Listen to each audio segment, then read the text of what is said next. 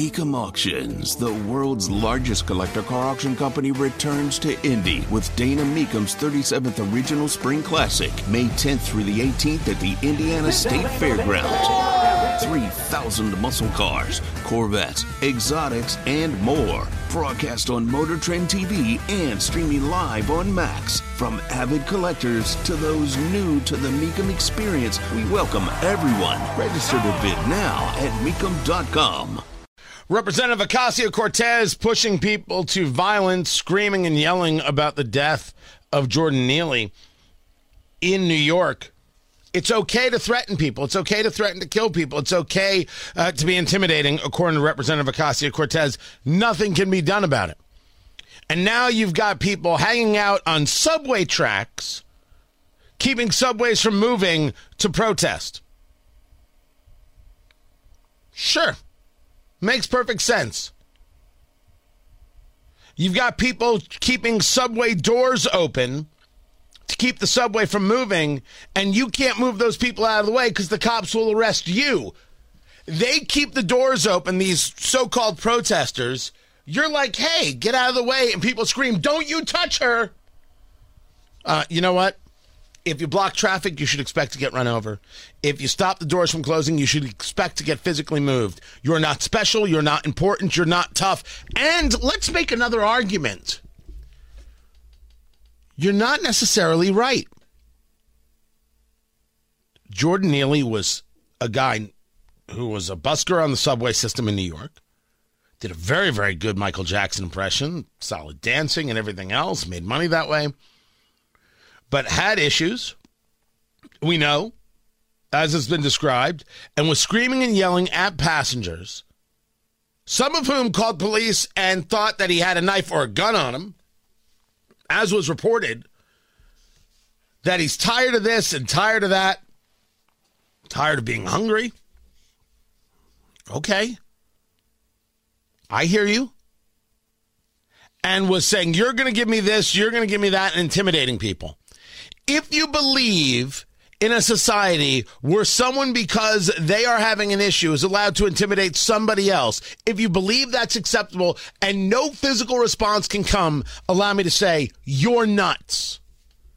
Did he have to be choked and killed? It's an interesting conversation piece. But how would you expect anybody within the subway car to know this guy's history? I'm supposed to now go and like get a detailed history, take out a pencil and take out a pad of paper, like, okay, tell me about your mother. Blood type? This guy is threatening people, and someone said, I got to put an end to this. Jordan Neely died because of it. I don't think Jordan Neely should be dead. But are we not going to note the problem there that's there? I have people screaming and yelling that Jordan Neely didn't deserve to die like this. It's the system that failed Jordan Neely. This was MSNBC. Others. And there's another factor that we cannot ignore here. That, of course, is Jordan Neely's race. Research has shown that people often see black men as larger and more threatening than their white counterparts. Can we be done now? It has nothing to do with the idea that this guy was threatening people. You're going to give me this. You're going to give me that. No. It only has to do with the fact that he's black. Good Lord. Oh, and the man who subdued him, killed him, was white. You want to make it racist, you feel free. But that is to say that the actions of Jordan Neely are acceptable. What you now want to say is, no, not acceptable, but understandable. And the answer is no, they're not. And if he was so known to people and you knew he was having the issues, the question is, why didn't you do something about it? Don't look at me. I live in Indiana. Why didn't you, Representative Ocasio-Cortez, do something about it? Why didn't New York do something about it? Why didn't the people on the subway do something about it? They didn't want to. They just wanted to take the subway. And what you have told everybody in New York is, don't take the subway. Your life's at risk. Because what you have to do is hope that the person who is screaming at you and threatening you and intimidating you doesn't get physical with you and kill you. The extent to which people like Representative Ocasio-Cortez and others are desperate for victims is amazing. Amazing. But that's just one story. The other one is about Oregon, which has a very, very Indiana connection. So, Indiana, back in 2011, the Republicans here were pushing legislation that Democrats found so untenable that they had a walkout. You remember this, right?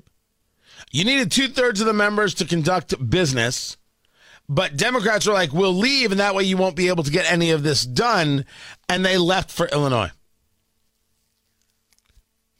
They left for Illinois, and there was, we're going to arrest you, and we're going to have law enforcement bring you back. That's why they left the state for like 5 weeks. Were they at a water park or something? I don't remember where they were. I didn't live here at the time, but I remember that story clear as day. In Oregon, the Republicans have walked out. This is now 5 days. Because of legislation being put forth by the Oregon Senate and the Oregon legislature, which is, of course, leftist claptrap nonsense. You have the entire eastern part of Oregon that's desperate. They want out. They want to be part of something they're calling Greater Idaho. They don't want any part of what Oregon has to offer. This liberal hellscape, this garbage. No, they do not. They want better.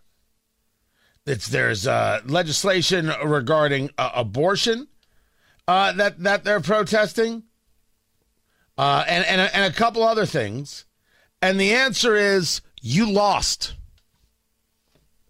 You're going to have to win elections and fight this stuff. You don't have to vote for it. I'm not saying you should vote for it. But the walkout does nothing. Well, Tony, it's what the left does, so the right might as well do it. I hear you. But don't think I'm not going to give it the same treatment. Oregon wants to fail. My advice to you, move. It's time to have people see the failure. Oregon and California have to fail. The lights have to go out. It's the only way people might actually learn.